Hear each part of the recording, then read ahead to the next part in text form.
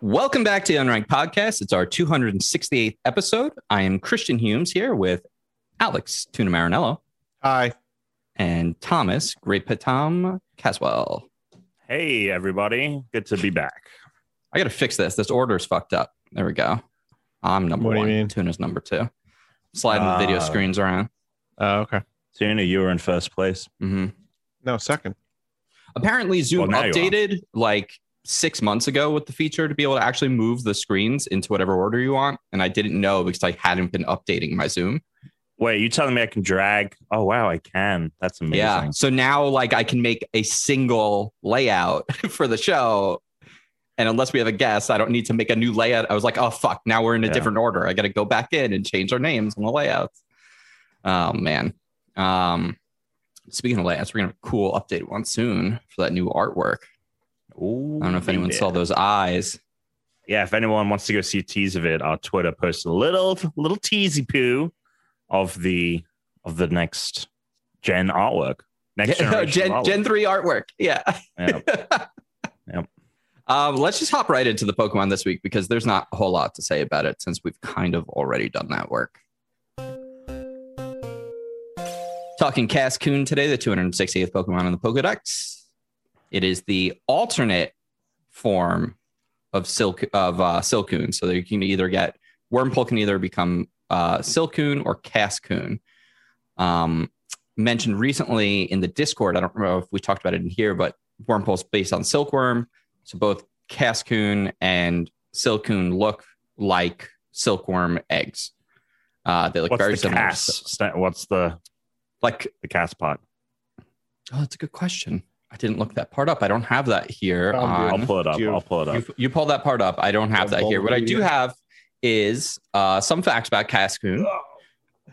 I did enjoy its Pokedex entry. If it's attacked, Cascoon remains motionless. However badly it may be hurt, it does so because if it were to move, its body would be weak upon evolution. This Pokemon will also not forget the pain it endured. So I looked up, it was actually my suspicion, which I was like, that doesn't make sense, but it is cask, like a container. So it's redundant because it's like a cocoon and it can, it's just it's a redundant. Great. Yeah. Yeah. Personally, Tom, I agree with you on this. You already brought up Dustox, which it evolves into starting as early as at level 10.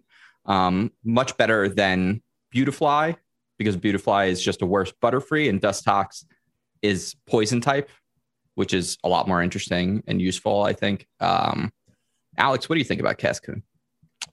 I don't know. Seems a little boring. It is. It's like a slightly purplish, pinkish version of Silcoon that we had last week. Why are there two versions? How do you get the two separate versions? So to get the two, Tom, was it's just the game that you got, right? Or am I wrong on that? Let's see here. It evolves from Whirlpool depending on its personality value. Who cares though? Why does that? Why would you care about that? They can't like the cocoon version of Pokemon. Don't they stink? You can't wait to get it out of this version. Right. Exactly. Wait a second. Hold on. So it starts with Form 1 and then it diverges into two separate Form 2s. And then does it go back into one version of? No. Because then the Silcoon becomes Beautifly and Cascoon becomes Dustox. Oh, so okay. Then never mind then.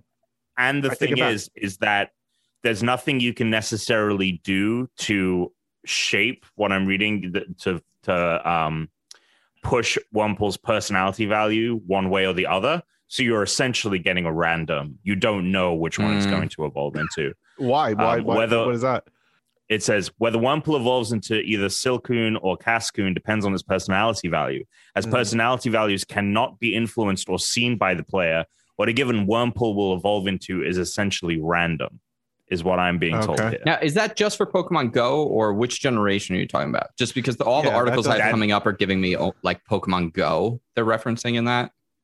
This is Bulbapedia's Okay. When I go to Wormpull, it's Okay. that's all it has under the evolution category. Wait, They were just fucking. They were out of ideas. Like. So I feel like, Yeah. do we have a Pokemon that goes from Form 1 to 2 separate Form 2s, and then those forms go to 2 separate forms? So you have like 4 possibilities from one. Oh no! There you go. I don't think we have that. Game Freak. Yeah. There you go, Game Freak. There you go. There's an idea for. There's an idea right there. Game. Do it with the Eevees, and then you have this crazy tree. Mm-hmm. That's There right. you go. All the Eevees should get a third form. You would think. Make them more useful. That would be dope. That would be so dope. Would be Yeah. good. It's one of the fan favorite Good. Pokemon. Make it strong enough so that people can use it late game. Like, what are we doing? Yeah. Come on. All right, that's enough about Cascoon. Guys, what's happening? Anyone playing anything? Anybody do anything? Anybody? What's the word? Birds. Man. I've been pretty focused on this dog. So I have not been. It's been going pretty well. He's definitely getting better at all of the different training. Like, it was funny, we were just talking about it before. Even though I think he might have tricked me into giving him a treat because we were setting up for the podcast, and what happens is like if he goes on the pee pad, we give him a treat. And when I was setting up and I looked back, I saw him on the pee pad, and I went over and I was like, I think he's peeing. That kind of looks like half a pee, half not a pee.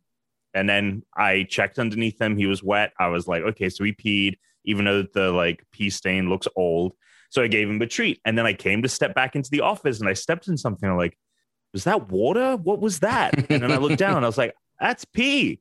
And I was like, oh my God, he's sussed it out that if we see him go on the pad, we'll give him a treat. And so now I'm worried because I was like, oh, he was doing so well today. He was going on the pad all the time. But now I'm like, oh, is he tricking me? But he's great. Wait, man. so all he's associated with is I go to the pad, I get a treat. Well, and peeing, it seems like too, because he just peed and then he went to the pad. So he's getting there. He's associated the pad and treats, but not peeing on the pad is treats. Well, I mean, he's never done you, though. I just think he thinks pad treat. Well, I mean, he's never done this before. I've never. He's also only been around for a couple weeks. I know, but what I'm saying is that we've only ever given him a treat if we've seen him pee on the pad, and he's definitely peed on the pad. This was like I was in the other room and I turned back and he was on it. But the thing is he was also like hovering over an old stain. You know, like he saw the old stain and was like, if he does it again, let me know if he does it again. I'll be more inclined to think that he tricked you if he does it again. Okay, if he does it again. If he does it, I'm thinking a lot of flukes and stars were aligning here for this. You should teach him how to speak. Yeah. Oh, what do you mean? Like the bark buttons? Have you seen these?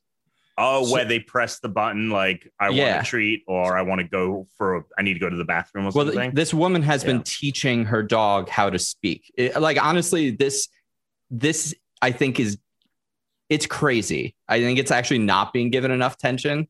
It's almost on the level it feels like of like when they taught Coco the gorilla to sign language. She is she's I think a speech pathologist. She's like a linguist. And she has been training her dog to speak and like understand and how to use words the same way you would essentially teach like a person. And she basically built this like box with several buttons on it. And there were very few at the beginning. And when you press the button on the box, it speaks the word out loud that they've trained the dog. So like basic ones like outside, like food, water, sleep. So things, right. So like it came from this woman who did it, right? But she keeps going farther and farther into it. Her box now is like 40 plus words long. And now it knows words. Now the dog knows words like where, which now it can make really like almost asking simple, complex. Well, so she was on the phone with her partner and she was on speakerphone and the dog heard his voice and the dog ran over to the box and was going, where? where? It was like hitting his name and hitting the where button. And she was like, no, later, not now. And the dog was just like, where? And she was like, no, later. And then the dog was kind of just like, okay. And like, then like gave up because like started to understand. And then like another time when they took the dog somewhere and they were staying in a hotel, the dog was just running around saying like, where? Home, now, where? Like, oh my God. When the dog wanted food, it went and it hit the food. And then like when it was getting ignored, it hit food now. And then it got more ignored. She was like, no, later. And then the dog started hitting food, mad, food, mad. Which like, it's crazy because she'll like ask the dog a question and then the dog will go. Because if you think about it, we know, I think they found like, as far as they can tell, dogs can learn and understand up to about like 100 commands. Is generally what they found. Like if you're, every species, every breed of dog is different. Every individual dog is different, but that's what they've kind of put out there as a number. Whoever did that research, this is essentially just teaching the dog how to then use those commands themselves. Yeah, what they want. So it's fascinating. I'll send you the Instagram link because she has like a page. She has a book coming out on it now. It sounds like a little silly when I say it, but when you see it, it's kind of like, oh my God, it's like you're talking to a dog almost. It's about as close as you could get, like you start to think like, well, could they then map this dog's brain, put it in an MRI machine and then put one of those little things on its head and it just has to think the thing instead of hit the button. And then you can have. Are we going to get a Rick and Morty? Yeah, exactly. Yeah, this is exactly what it is. Have you seen that episode, Tuna? No. Did you watch that show? No, he doesn't watch the dogs. The dogs get so intelligent they like take over and build like mechs for themselves and like rule the planet. It's one of the best episodes of the show. It's classic. Maybe I'll have to look into that and he'll become a super genius. But so he's kind of taken up most of my time. I have watched. We'll have him on the podcast. Exactly. Next year, he'll be the when Dan's next season of hockey or whatever's happening, we'll get him to fill in for Dan. But what we have been watching is The Circle. Paw Patrol. No, not Paw Patrol. Alex is going to be watching a lot of Paw Patrol in his life coming up. Oh yeah, Paw Patrol. Are you gonna bring? Oh, this is how you get your dog. Classics. This is how you get your dog, Alex. Oh. You get the kid to watch Paw Patrol, and the kid is never gonna stop talking about getting a dog. And eventually, Brittany's gonna give in. Doubt it. All right, well, never mind. Tom, back to The Circle. Yeah, that's how we've been kind of filling our time because I think we've been like, oh my God, it's the perfect kind of time to have like something mindless. Filling your time. Only like 3 episodes are out, right? Or more episodes came out? 7. 4 episodes. Oh my gosh! What? 4 every Wednesday. So there's only on for 2 more weeks. Oh really? Oh yeah. It's 16 episodes. I'm far behind. You're just gonna have to not game one night and just watch, or set up a laptop and like watch while you're playing something simple. Right. Yeah, so we've been very much enjoying like just like the mindlessness of it because we've just like not really been able to focus or like we're playing with the puppy at the same time. And no, you had a little rooftop party going on this weekend, Tom. We did, but we took the dog. Yeah, but it was chilling on the couch. I saw that vid. chilling. It was chilling on the couch, wrapped up, all nice and fine. Right, but we were on a rooftop with. That's probably not for that long. Oh, they were barbecuing. No, I'm saying the dog probably didn't just lay there and sit still for that. Puppies are like bursts of energy. It's like nonstop. Tom, what do you think about the fact that I knew about what you had done this weekend, even though you technically didn't make a post about that? I saw one of your friends who did. So what do you think about that? Wait, which of his friends did you see that? Yeah, former roommate. My friend Austin. Yeah, my old roommate. Former roommate. I mean, that's fine because like it's not like. Well, no, but how do you feel? How do you feel about it? That like the surveillance state. Yeah, like that. I knew Big Tuna. How do you feel about Big Tuna keeping? Right, how do you feel about Big Tuna? Keeping a big Toonville, this is. We also noted that Tuna has access to everyone's Instagram stories. That's right. He can view anyone's posts. That's right. Anyone's stories. Well, I feel fine about it. We took note that nobody was wearing a mask, and not a lot of social distancing going on that roof. What do you say about that? Well, most of us have had our vaccinations. Well, I thought We're you in only an had open dose 1. space. I mean, I've only had dose 1. Brooke and a couple of other people had both of their doses, and it's been 2 weeks.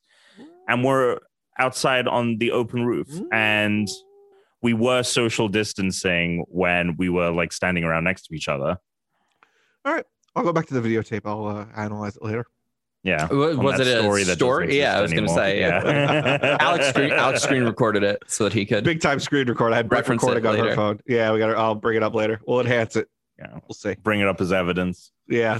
Yeah, but also the other thing is those people are the people that we have, in all seriousness, like potted with. Like those are the only people like I've seen in person. Oh, I don't give a shit. But how does it feel that like you didn't necessarily make that post?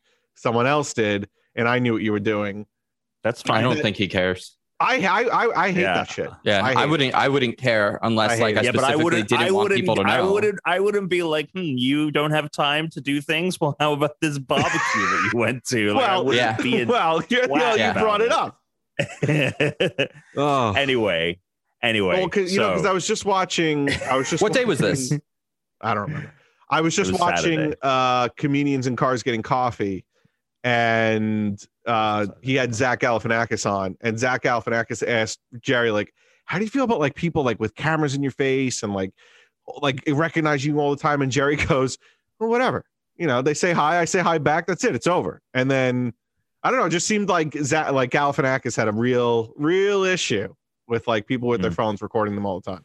Well, to be fair, I'm not saying I understand there's a difference between famous and not famous, but there is something to be said about everybody's got a phone, everybody's posting what everyone's doing. Well, I will say this I will say something that does make me a little apprehensive about that kind of thing. Mm-hmm. So we had my friend Mike, who has a dog, who is actually the guy that has those bark buttons. Okay. We want Zuko to this will be like the dog that he befriends because he's a very well trained dog, and they were having a blast on the roof, and like it was great seeing them together. So he came over, but Mike is Mike and I have a friend who is friends with that other friend that you saw the Snapchat story of, right?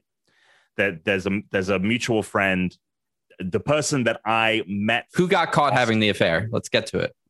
There was no affair, but it was kind of like the friend that introduced me to Austin is no longer really friends with me for like some reasons, and isn't really friends with Austin for other reasons, but is still friends with Mike.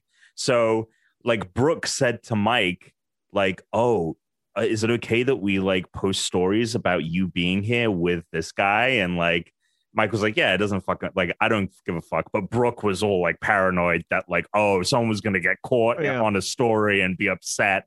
Well, so, who's got time for drama? That's got to happen, though. I know. That's got to happen, though. Only if you're in the circle is that time with people having affairs. If they're like, I'm going to do X for the weekend. No affair. I'm not saying there's an affair. I'm saying people who are having affairs. If they're like, oh, I'm going to go to blank for the weekend, right? I'm going to go to my friend's house for the weekend. You don't end up going to the friend's house, but the friend posts stories and shit of everyone that was at their house, right? Can't have affairs. Well, you got to be more tactical. You seem really upset about this for some reason, Alex. Yeah, Toon is like tried to work it out. Like, the thing about all of this is you seem paranoid that you're going to get caught in something that you didn't want people to know you were doing. Exactly. Like that's like this feels like some weird projection, and I'm just like, well, what are you doing that you're so worried about? Maybe one day you'll see. Fuck. Tom, we're gonna the entire like some shit's gonna go down. Alex is going to do something nuts, and then people are going to pull up this part of the podcast like 6 years Absolutely. later. Yeah, this will be pulled up in evidence at my trial. You've actually just screwed yourself. Or did I? Oh, so my God. Setting up the bigger picture. The two things that I've really done, I'll watch The Circle, finish Outriders, and then Brooke and I have been playing a lot of Mario Kart. Hell yeah. Brooke wants to play Mario Kart, so we're playing a lot of Mario Kart. She's learning to drift after being very obstinate that she was not going to learn how to drift. Yeah, because she was like, "Oh, I'm in 8th again. I'm in 9th again." I'm like, if you want to get good at this game, like drifting is the key. I sucked at Mario Kart. I learned how to drift. I mean, it's built into the Joy-Cons. You don't even have to do anything. Oh, what, like flicking or something? Oh, like motion control? Joy-Con drift. Oh, Joy-Con drift. Which she's been experiencing on like the yellow Joy-Cons that I have. And she was like, why is it doing things that I'm not doing? And I'm like, it's Joy-Con drift. She's like, what does that mean? And I'm like, I'm not getting into it. I'm just getting into new Joy-Cons. It's like, isn't that the Fast and the Furious subtitle? Yeah, exactly. Although she hasn't seen any of those. Finished Outriders. I don't think she's seen any of them. The last time we talked, she hadn't seen any of them. I saw the first one. I feel like when it came out on like DVD, what feels like almost 2 decades ago now. It was like 2001. So as far as I'm concerned, I've never seen them because I don't remember anything about it. Yeah. I've only seen the first one. Yep. Well, yeah, I mean, I think that absolutely worth checking out. I binged. I'm planning on watching them all. I'm thinking about doing it. It's so much fun. They're actually really fucking. I just kind of want to see them at least some. I'm going to watch a handful, enough to watch the newer ones because it's become this weird phenomenon that I don't know anything about. And I'm like, if all of these people that I like a lot of the same things as love this thing, then maybe I would like it. So I'm going to check it out. What happens is like you do 1 and 2, which are very early 2000s, and it's like a nice little nostalgia blast. Then you get to Tokyo Drift, which is number 3, which is so off the chain different, but weird. Everyone loves that one. I hear about that one all the time. It's just very quirky. Yeah. And it also introduces Han Solo, by the way, is his name. It introduces Han Solo to the franchise, who is the best character in the series. And then Fast 4 comes out and it's like, okay, this is different. And we brought back Vin Diesel and we brought back Paul Walker. And then 5 onwards is just when it gets back. That's when The Rock comes in, right? It's like 5. Yeah. Rock comes in at like 5 onwards. Yeah. That's when they start like really building out the cast. And what didn't you know, Alex, about Vin Diesel? I didn't know they were missing in some movies. I thought they were in every single one. I think 3 is. Oh no, yeah. Vin Diesel isn't in 2 either. 2 is just Paul Walker, and that's when they introduce. I forget his name, but one of the main characters now is introduced in 2. Anyway, good franchise.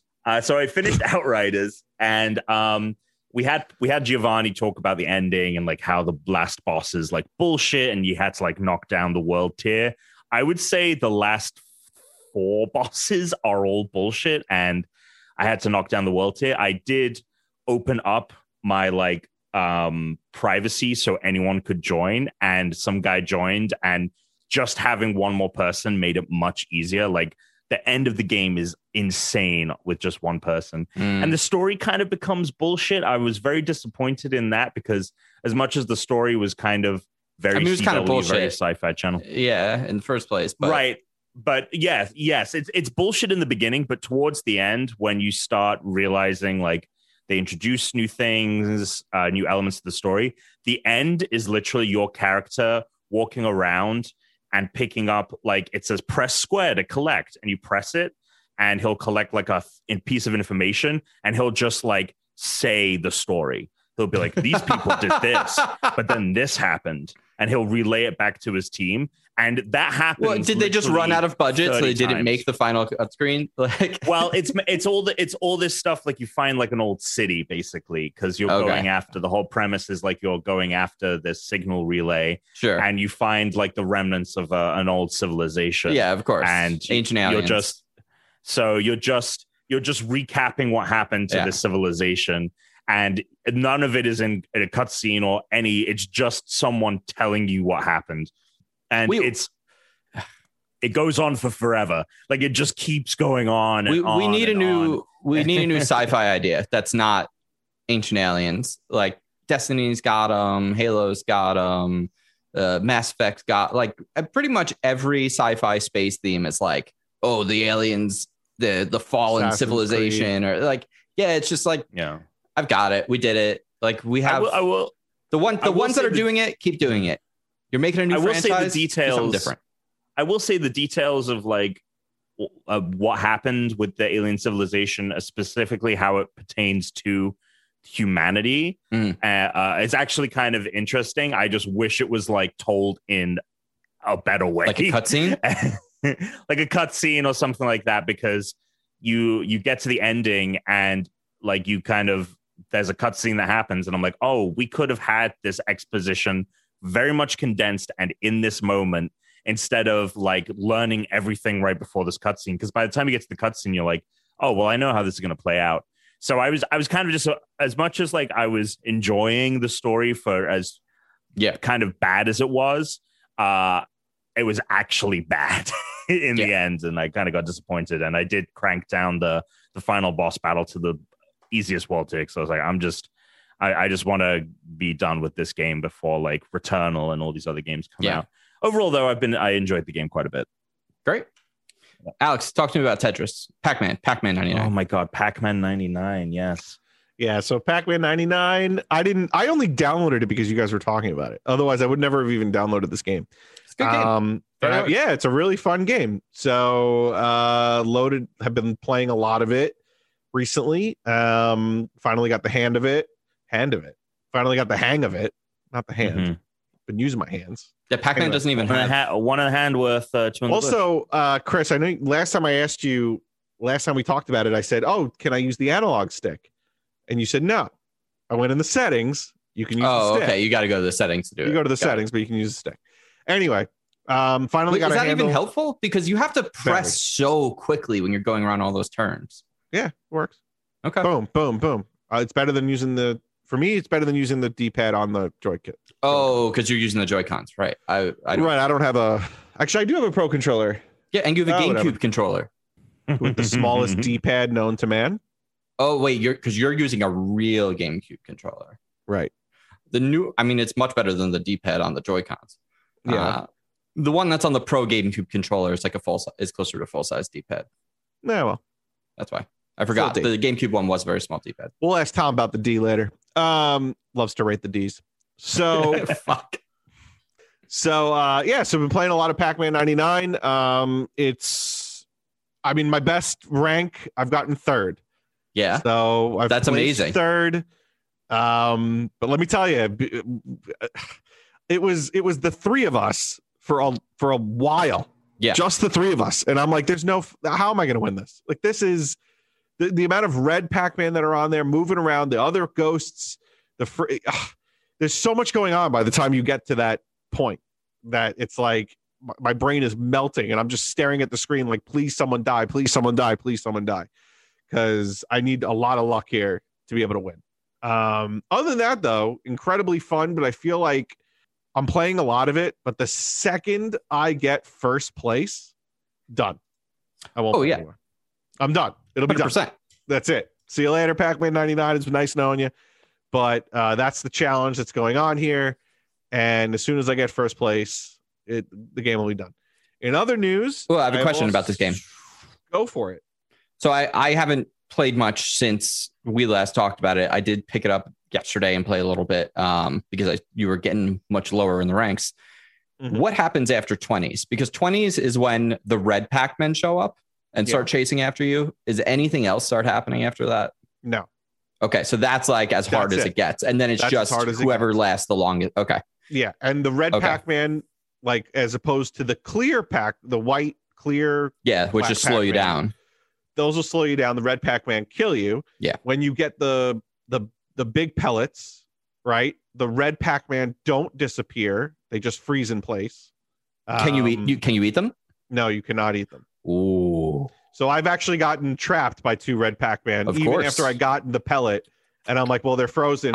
You don't end up with like 3. You end up with like 30 of them. They're everywhere. Yes. And the only way to get rid of the red Pac-Man is to eat whatever fruit/item shows up. Oh, okay. That's how you get rid of them. That's how you clear them. And then so you almost need to try to stay in the middle and stay away from the corners. Almost. Yeah. Depending. And then I've been switching back and forth between the powers. So if there's a long train, I'll hit stronger really quick to clear that shit out. And then I'll hit speed because your golden pellet or whatever, your big pellets don't last as long when you're strong. So it's a balance. I keep going switching back and forth. And Wait. What is this? What do you mean switching with the powers? So in the left hand part of the screen, there's standard, stronger, speed, train. Oh, I didn't pay attention to that at all. Okay. And then on the right side of the screen, there's counter. Yeah, because that was the thing you asked me, like, well, what the hell is this? And so I told you how to use that. I didn't even notice the thing on the left. Right. Hunter, random. Right. So on the right, you've got who you want to target. You could either hunter, knock out someone who's very close to getting knocked out, random, whoever the hell you choose, and then counter is who's ever been targeting you. And then on the left side of the screen that you would use the A, X, Y, A, B buttons, you can pick between 4 things that happen to Pac-Man when you hit the big pellets. So if you hit speed, when you hit the big pellets, you're going to go faster. But you're going to go slow through the trains of ghosts, right? If you hit train, you're going to get more, you're going to send more white, clear Pokemon. Yeah. And if you hit stronger, you're going to go through a train faster. Pokemon? Pokemon. He meant Pokemon. What did I say? Pokemon. Did I say Pokemon? Yeah, he said white, clear Pokemon. No way. Oh, I didn't even realize. He meant Pokemon. How embarrassing. So, yeah. So if you hit train, you're going to send more, like for each ghost train that you eat, you're going to send more than one. It could be 3 you're going to send per one that you eat. But if you choose stronger, you're going to go through a train faster, but your big pellet power isn't going to last as long. Or standard is just standard Pac-Man. So by the time I'm like in the top 10, I'm really just hitting counter pretty much the whole time and switching really quickly between stronger and speed. The train, I can't even I need the speed to be able to outrun some of the shit. Yeah. So, juice. That's very interesting. Yeah. It's a balance. Yeah. I'm going to have to do that again now that I know that there's an entire mechanic I ignored. Yeah. There's a whole mechanic that you didn't. Yeah. All right. What was the other thing you were going to talk about? I was going to say that I beat Fez. Oh, fuck, dude. Oh, wow. Not without cheating a little bit.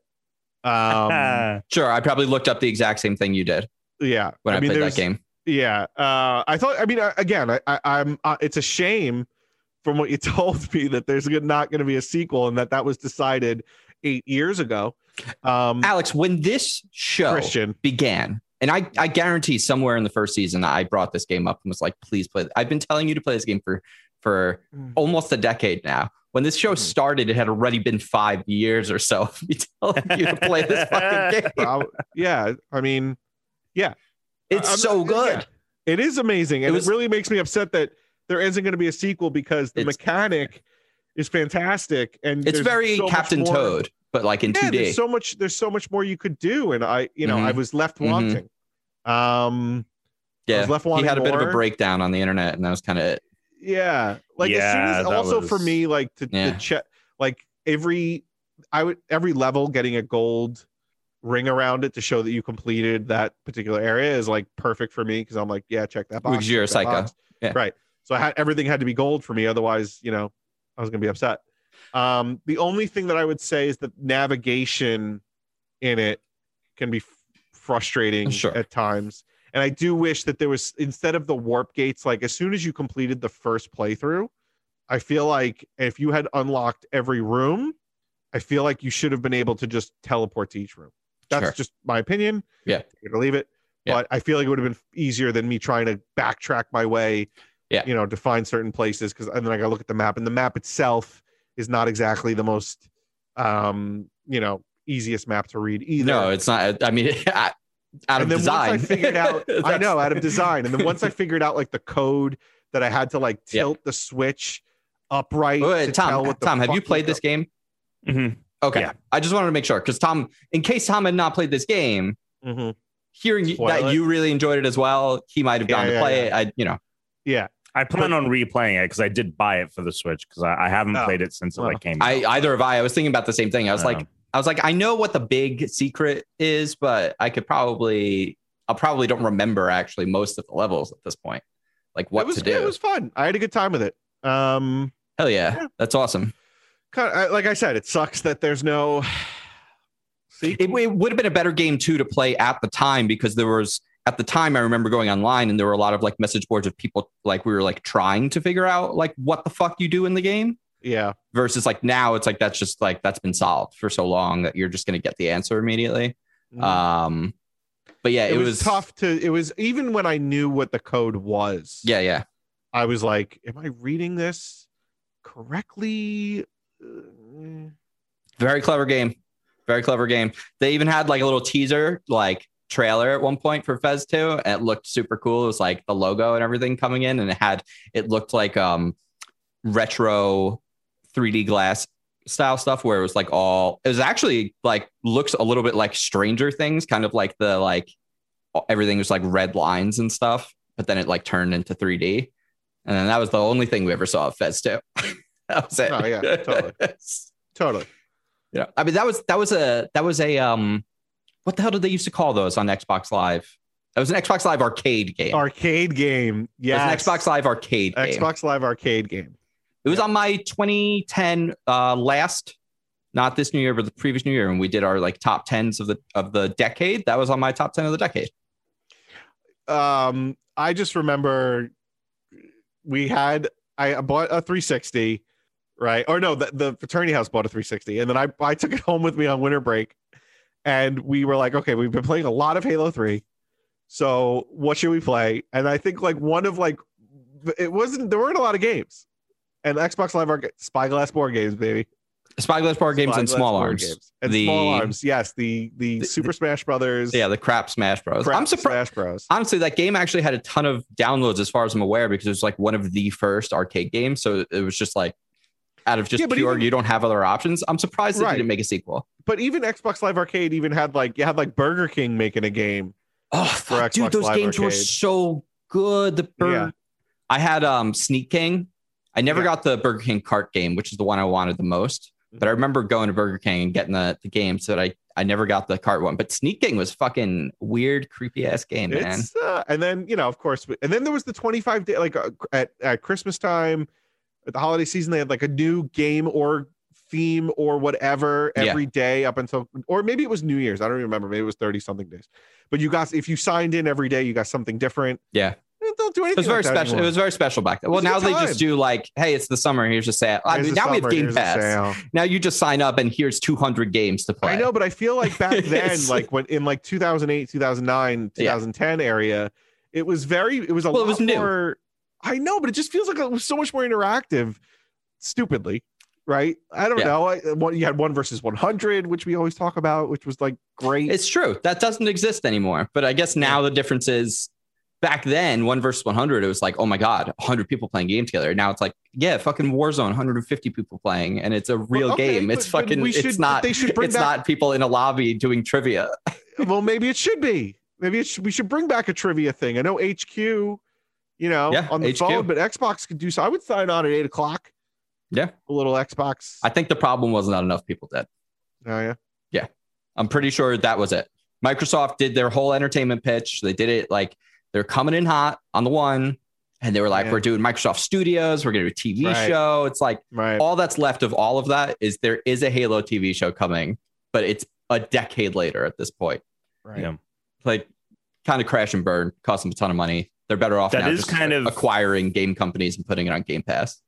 That is kind of crazy that in like less than 2 years, it will be the 10-year anniversary of like the PS4 and Xbox One unveilings and like that fucking presser, the TV, entertainment sports presser that they did. Especially because we like started this show 10 years in the early days of those consoles. You know, they were only a couple years old. We didn't even have the Pro or the X or even the we didn't even have the Switch. Wasn't even a name. Well, the Switch wasn't a thing. But I was going to say we didn't even have the like revamped the 1S, right? When they it was like we were all rocking OG Xbox Ones. Yeah, the VCRs.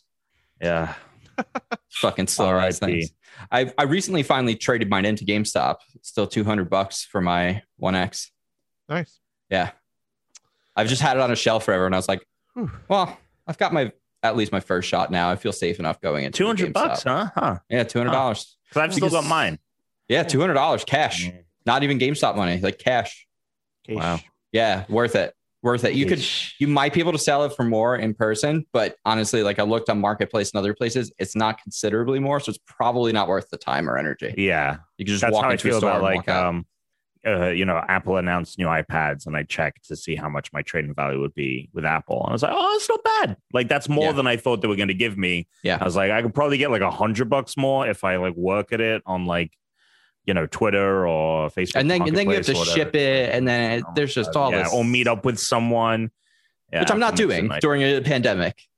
Even if I have my shots, if I can limit my interaction with strangers as much as possible, I'm going to. That's just how I feel about it. Alex and I played more. It Takes Two. Every time we play it, we're just like, man, we're gonna be bummed when this game is done. I think I'm gonna be very depressed when it's over. It's like when a TV show you love. Yeah. It's like when a TV show you love ends. It is a little bit like that. It's like that. where we just entered the snow globe world. I believe we have magnets. Yeah, we have opposing magnets. This might be one of my favorite games I've ever played. In all honesty. Wow. It's up there. It's definitely up there. It's a lot of fun. And I don't know what game will beat this right now for my game of the year. Portal. Oh, I thought you were gonna say, because Portal 2 was also a lot of fun playing co-op, but that was like 10 years ago. Yeah. But I mean, we have Back 4 Blood coming, which is 4-player co-op. I'm excited for that. Yeah, but like when we play this game and you and I don't know what's coming, and we don't know what the next ability is going to be, and we don't know what the next mechanic is going to be, getting that reveal and finding out which one of us has which power is incredibly like fucking awesome. Yeah. And then figuring it out, and then figuring out puzzles together with each mechanic. I'm really going to be upset when this is over. The Toy Box World, Tom, we got up to the elephant. We had the elephant moment, which again, like I can see why maybe that's upsetting for some people, but I found it to be more of like, yeah, all these people are garbage. Like whatever, who gives a shit? Like they're trash people making bad decisions. Like it's kind of entertaining to watch people make mistakes sometimes. They're just stupid. Like it's really stupid to be like, well, if making my daughter sad and her tears turned us into this, then of course more tears will undo the curse. It's like, I'm sorry, but what do you usually you do the opposite? Like if one you do, so you got to make her you do the smile or like what? Yeah. Like, okay, but at the same all these fantasy things and horror movies, like whenever something bad happens to someone, it's like the characters have never watched a horror movie or like a fantasy novel or anything. All right. But my whole thing is, maybe I'm cynical. Who cares? Like I found the elephant thing to be funny. No, that's what I'm saying is I found it to be funny. I thought it was and then the whole thing with the girl, with the daughter with the tears. Again, whatever. I mean, I found the game, especially because they're stupid. Right. And it's incredibly satisfying to play this game. I have a ton of fun playing this game. Yeah, totally. So toward the end of that, because I think last week we talked about it, there's that game mechanic that you guys get, and it's like the top down symmetrical view. Oh man, when that the Hades level. Fuck. You're running the goddamn gamut on this game. It's awesome. I'll say about that. And I really don't want to sound like a downer because it was awesome. Oh boy. It was awesome. But the mechanics of it weren't as precise or they weren't like interesting as all of the platforming stuff has been. Yeah. But it didn't go on too long. Like it went the right amount of time. It was very cool. At the beginning, it blew my mind. By the end, I was kind of like, I feel like I just kind of need to get through it now. Like we got to wrap it up. Agreed.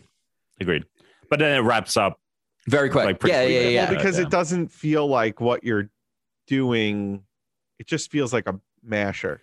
Yes. Yeah. It felt it felt really mashy, and it didn't feel like there was any strategy in each of my powers that I had to use one or the other.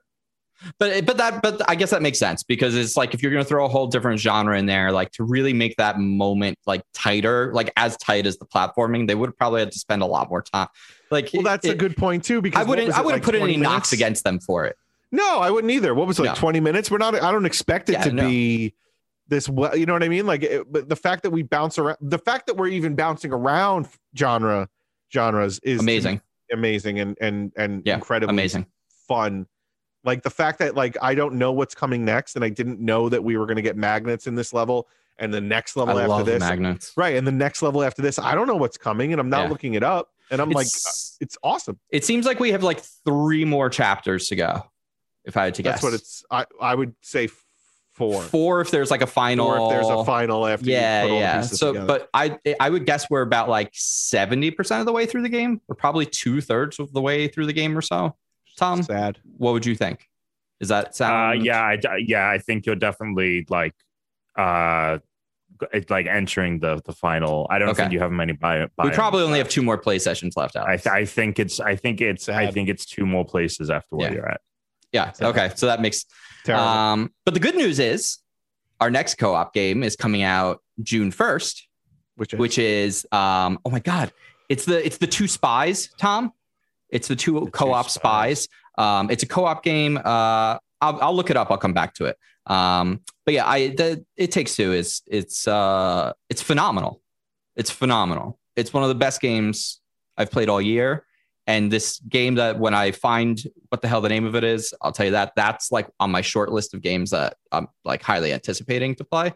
What about when is where we were here tomorrow? Is that this year? Because you saw that the 4th one was announced. It was announced. It was on like my front page PlayStation. Is it tomorrow? Or I thought it was like forever. No, I made up tomorrow. Oh. Because it went from 2 together, so I just picked another T. Yep, We Were Here Forever is coming out.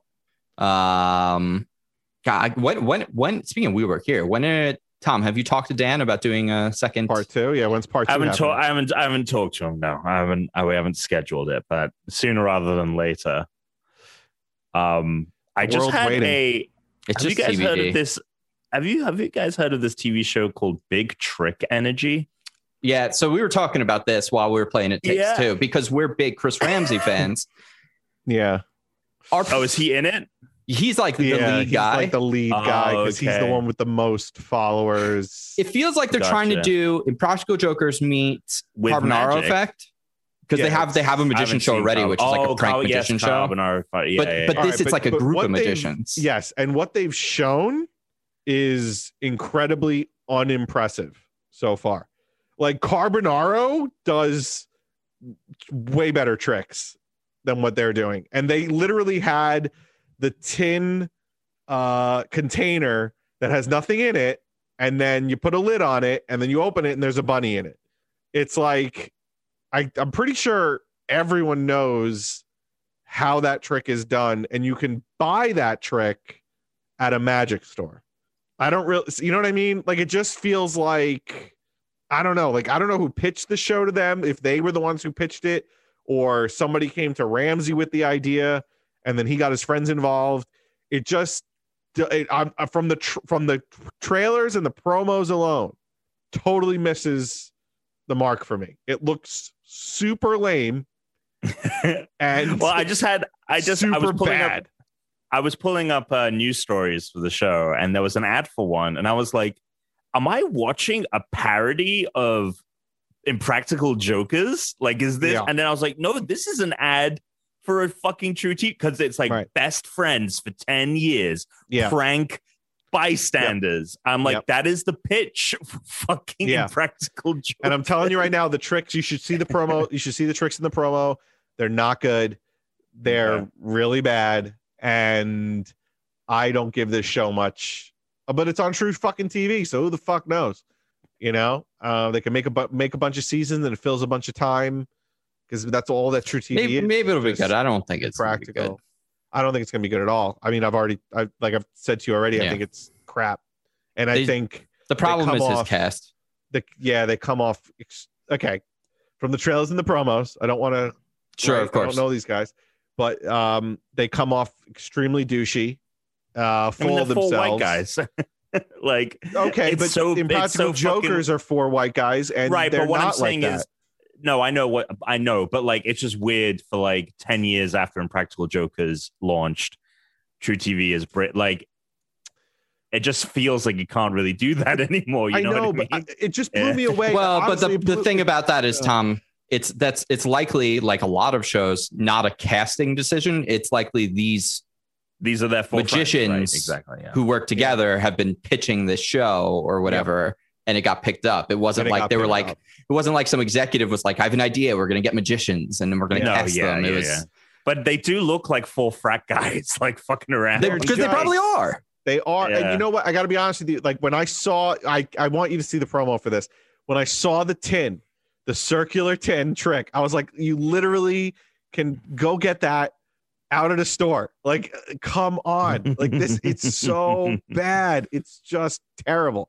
And I remember you had that magic kit growing up. Yeah, I had a magic kit. I remember. It's the same premise. It's the same bullshit. And I'll tell you right now, Carbonaro, you want to say what you want to say about that show. It's not my favorite show in the world, but those tricks are actually fucking good. Some of them are. What's up? Who's the magic guy on Netflix? Netflix. Yeah. Netflix magic. I don't think I've seen a magic show on Netflix. No, he does like prank street magic as well. And his is way better, I think, than Carbonaro. I don't know what the hell you're talking about. You got to get me the name of this. I don't know what you're talking about. It's good too. Like he did this one. It was great. It was like. You sure it's on Netflix? Justin Williams? Maybe. What's it called? Magic for Humans. Magic for Humans. From baffling people on the street to orchestrating elaborate tricks. Justin Willman. Oh yeah. Good-natured magic with grow-up laughs. There's like one where he makes ooh, yeah. Watch this. This looks good actually. Oh, this does look. Oh, yep. I'm digging some of the thumbnails for the for the different episodes. All right, well, we'll have to check it out. Oh, Magic for Humans is very interesting. I'm gonna have to check this out. So, there's a very funny one where they do this trick, and then someone saw this and then turned it into like a viral meme where people were doing it at home in a different way. But this is where it came from, where he like set up an outdoor amphitheater where he was like in LA here, where he actually, I'm realizing right now, because it was here in LA, and I know where those outdoor amphitheater seats are, and that's the same park where I once recorded from work on my break when I was like, I'm outside at a park. Oh yeah. I was sitting in those exact seats. Everyone sitting in the seats, except for a couple people that like walked in, was in on the trick. That was part of the illusion. Mm-hmm. But the people that walked in, that he was like, you, sir, why don't you come down? That person doesn't know it. Right. And he does a thing first that makes like it makes something disappear. And he's like, now I'm going to make you disappear. And then everyone is there in on it except him. So he really thinks no one can see him. And I haven't seen this, but I've seen the prank. You've seen the prank that people do to a family member at a family gathering. They'll pre-take pictures without the person, but then they'll get them to take a picture. He did that. That's where that came from. From this show. So I like that. So I've seen the viral. This is very good. It's. I think the guy's like a little cheesy, but I think all magicians are. I hate to I don't want to shit on him too much, but there are some times when I'm watching Chris Ramsey's puzzle videos where I do think he gets a little douchey. I don't know, a little bit, just a little. It's just that's fine. A tiny bit. Look, when you're watching a guy that's literally just playing with like $20,000-$30,000 puzzle after puzzle, like the guy's fucking loaded. Like it's just like he's not like this is just the puzzle YouTube you guys like. Yeah, he's the main guy on Big Trick Energy. But here's the difference. Like here really is the difference. Like between that's why he got into puzzles, because he's into like the trapdoors and all those things. There you go. Gotcha. I always felt like Carbonaro and the Impractical Jokers, the four of them, just seemed super humble, and humbled by the whole experience, humbled by the fact that they're even on TV. I don't know. Like I always just got that sense from them. Well, I never thought that the Impractical Jokers were ever full of themselves. Like I never even now I don't even think. No, I agree. You know what I mean? I mean, I think part of it is probably because it was like they probably didn't know that it would become like the thing that holds up True TV. Like it's one of the most like holding that channel up. Like I see that joke every like few months where someone shows like, here's the TV guide for True TV, and it is literally 18 hours of Impractical Jokers straight. and then like a couple of other things, and then back to another 18-hour rock block. Right. So they probably were like not expecting it to be what it is. And I haven't watched later stuff, but like hopefully like they kind of keep that early days. Oh, they do. They do. They do the whole time. They do the whole. It's been 10 years. I'll tell you why. It's very understandable why. It's because they're older. They're not young. Like he's younger, and they didn't actually find success until they were like they were an improv group. So like they did improv comedy for decades and failed for decades. Like this was like probably the first out of like 1,000 failures that like they did talk about that actually. How many shows Murr like pitched. Not just to True TV, although Murr was trying to get TV shows made all the time. And yeah, you're right. They didn't start until like, I think mid 30s is when they actually got picked up. At least. Yeah. And it's, and then like Chris Ramsey, and like he's been popular for a few years now, like on like a fairly, I mean, on YouTube, it's like, what do you even call popular? But he's popular enough at this point. And it's like that kind of success. I think it's just like, people have so much access to you. You like these older guys, like they just like, they're just like happy. I think that it happened. And that the thing that made them successful was like literally just being themselves. So they're like, oh, we just got to show up and fuck around. Cool. Like that's where they're doing well. And Chris Ramsey is like, well, my production value and my thoughts and and you come to my we ever got picked up for a TV show. Yeah. If we ever got picked up, we'd be like, all right, but we can't change anything. Like we're still rating dicks. We're still talking about practical jokers. We're still going off the chain. If we ever got picked up for the big time, I keep forgetting that happened. Changing this show. I can't. I actually need to go. Listeners will never forget. I was really fucked up. This might be the most fucked up I've been by Power Hour. I actually need to go back and like watch that episode. Yeah, it was sappy. It was a popular one. I was going to tell you guys. I talked to you a little bit about it, but it's even more off topic and not about games. I'm going to play some more stuff this week, so we can talk more about games next week. We have a good guest next week to talk about games anyway. So. Can we move on to news briefly and then mail? And we'll get moving on. Yeah, hit me with the news. Let's go to Tom. While you're looking through your news notes, I was just gonna say there was that show Home Before Dark. I think I told you about. I was texting you guys about it. And Alex, this week, I was like, I texted you today. I could have just waited till the show to tell you about. You ever just get so fucking thirsty that you just cannot stop drinking water? I'm feeling a little bit like that at the moment, to be honest. Ridiculous. Like I've had so much water in the last. Now I'm having a seltzer. Alex, you're gonna like that Home Before Dark show. I was about to start it with Britt, but then we just watched more comedians in cars. I watched the trailer, and there's a moment in the trailer where like this is like the secret crime that happened. Like it's like halfway into the trailer because I came up and Teresa just started the show. I'd never even heard of it, and she was like, "Well, do you want to see the trailer?" Halfway into it, I was like, just stop it. I'm sold. I'm in. Right. There's like a moment in the trailer. I'm like, I'm fucking watching this. I'll just tell you, it seems like it's like a good show. It's not like mind blowingly like great. Okay. But the main actress is so good. And yeah. But at this point, I'm good with even good shows. We watched. Well, no, I was just going to say, and something I complain about a lot is I really hate when really smart shows where people like the writing is very clever. Everyone always kind of sounds smart and clever when they speak. And then, of course, you hate it when kids, kids, it's always the worst. But with her, there's something really sincere. I don't know if it's the actress or if it's the writing. Yeah. But they pulled it off. They made a like unbelievably smart kid character that feels real. And it's probably because it's based on this real. I've also never met a really smart kid before. Yeah. So it's unbelievable to me when that happens. When you see it on TV and you have like a really smart 8-year-old, you're like, no. And this girl's facial expressions, there were a couple times where I was like, oh my God, if I ever have a little girl and she like gives me that sad face, I'm done. Yeah. Right. Like it's unbelievable. You're fucked, Tuna.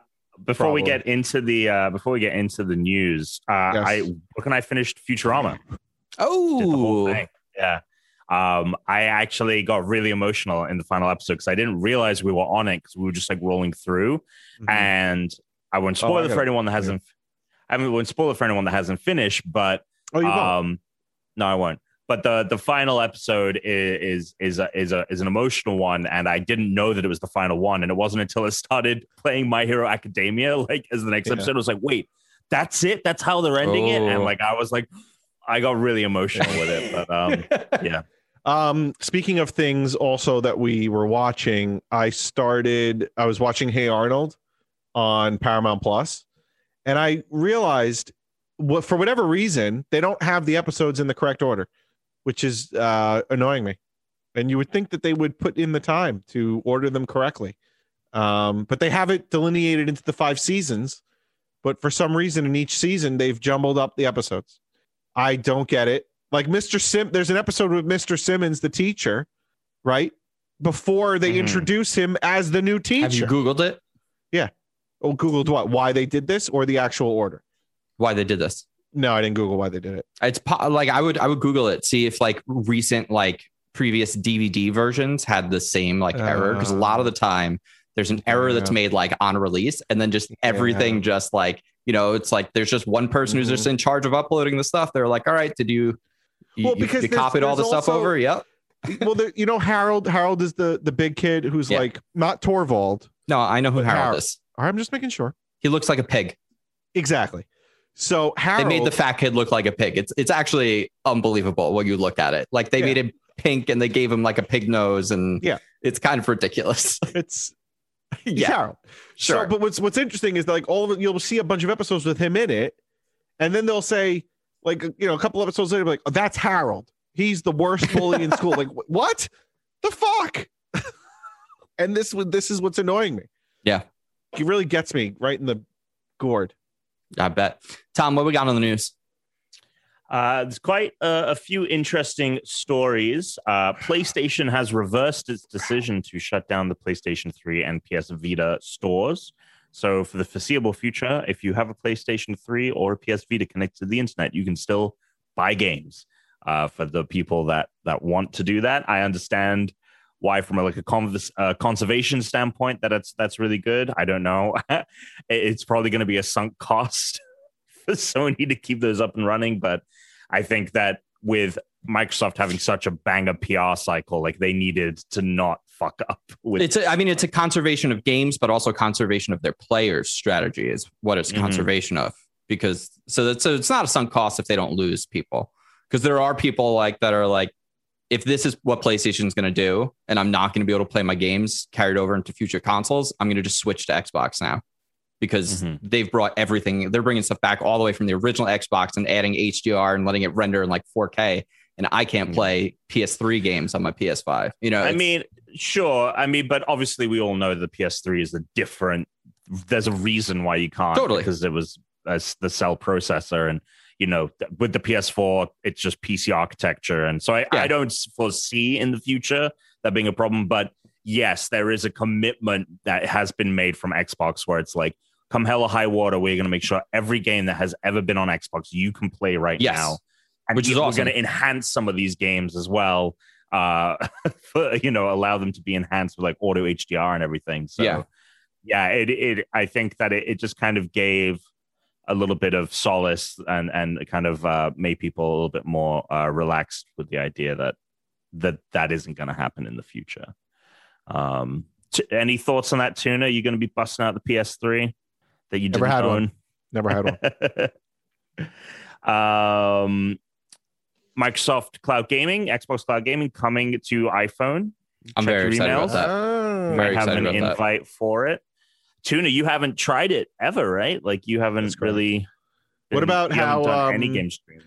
What about I think not that I contribute very much to news anyway, but I thought I saw something about how Microsoft and Discord no longer in talks. It seems like that may have fallen through. Yeah. I think Discord was holding out for more money. I think they're valued a little higher. It's probably to the benefit of everyone, but I worry we're never going to get the features of Discord on the console either console that would really make it better. I would love for us to be able to like be in our Discord and be like, we do it right now. People will be like, oh, I'm going to stream if anyone wants to play along. But man, like Xbox clubs and stuff, if we could just have our Discord instead and be like, hey, I'm starting a game. Anyone want to join? And you could just join through the To me, the big thing is the chat system and having like the all that integrated, like voice chat being via Discord, but on console. I'm just hopefully that comes regardless. And I mean, if Discord doesn't sell, they're going and they go public, right? Which is like another option for them. They're going to have to make some big plays, and a big play will be full deep integration with the consoles. That's like the area of growth that they just haven't tapped into. So you got to think whether they sell to Microsoft or not, that is on the calendar for them at some point. That is on the roadmap. And fingers crossed it's good and not half-assed. But no, doesn't seem like Microsoft's going to be picking them up. But check your email for Xbox Cloud Gaming invites for the beta on iPhone, iPad, also on PC. So you can stream to your, I don't know if it's just PC or you can do it on your Mac as well for this beta. But if you're playing on a fucking shit computer, you can maybe actually play some games. Jeff Kaplan has left Blizzard. The lead director of Overwatch 2 is no longer on the game. So that's got some fans concerned. We'll see how that plays out. Aspire, who usually port games from PC to Mac, are apparently doing a remake of KOTOR, Knights of the Old Republic. Have either of you played that one? Yeah, no. We both played for a little bit when it came out. No. We played. No, yeah. Not Knights of the Old Republic. We played. What did we play? Jedi Knight. No, there's no. What was the newer one? What was the MMO? Oh, the Old Republic. The MMO is the Old Republic. That was what we played. The Old Republic? Yeah. Correct. Not Knights of the Old KOTOR is like the RPG. Yeah. Yeah. KOTOR is, that's what we like played. an RPG. Forget it. The MMO is the Old Republic. Yeah. Old Republic's still kicking. They're still making content for that one. I mean, really? the MMO is also an RPG. It's just an MMO RPG. RPG, right? Yeah. It was too big for me, that game. Too big. We had fun with it for a while, but we did, but it just got to, it just kept going. Keep up with it. And also then once we ran into the grind, it was kind of like, yeah. Not our thing, I would say. There was nothing fun we could hop on and play together at the same time. That wasn't like, let's just go do that same area again, like for the 5th time, so we can finally maybe do the next there. Right. But for a little while, it was good. For a little while, we were like force powers. It was addicting a little bit, and then it wasn't. I mean, that was like 10 years ago. Yeah, I remember that was like when I first got into podcasts, because I was listening to, it was either the Vergecast or it was when your man, Joshua Topolsky, it was either when he was on the Vergecast or on the Engadget show. I think this was the Vergecast at this point. It was probably like very early. Might have even been like, This Is My Next. And they were talking about that game. And also the Rooster Teeth guys, because I would listen to those podcasts while I would play that game. That was like a decade ago now, though. Mm-hmm. Crazy. Oh, my God. Yeah, because I think it came out right as I went to college is when Old Republic came out. When did you go to college? 2011. Wow. Yeah. I would have gone full 2010, but I took a year off. But yeah. I was going to say, I thought you were only 5 years younger than us, not 6. Go ahead. Well, he turns 30 next year. Yeah, he took a year off. And you'll turn 35 next year. I know. But he said he took, when he said 2011, I was like, well, I went in 2005. So that's 6. Okay. Yep.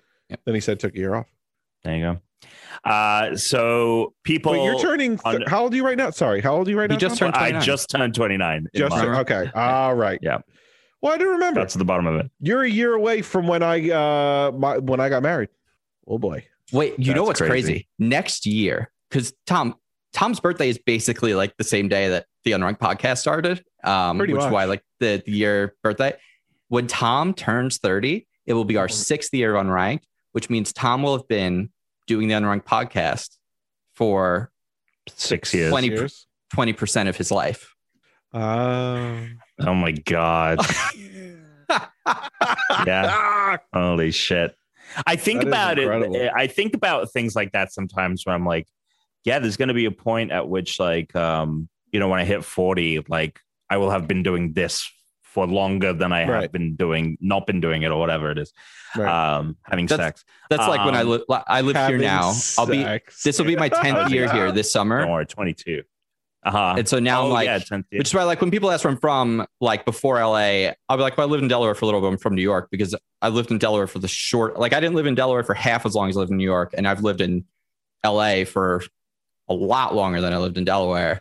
Well, but also, soon enough, in like another 6 years, I'll have lived in LA longer than I lived in either place.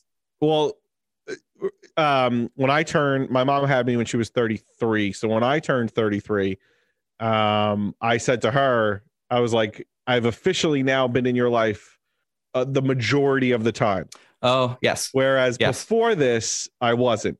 Yes. I did not hit the majority yet of your life yet.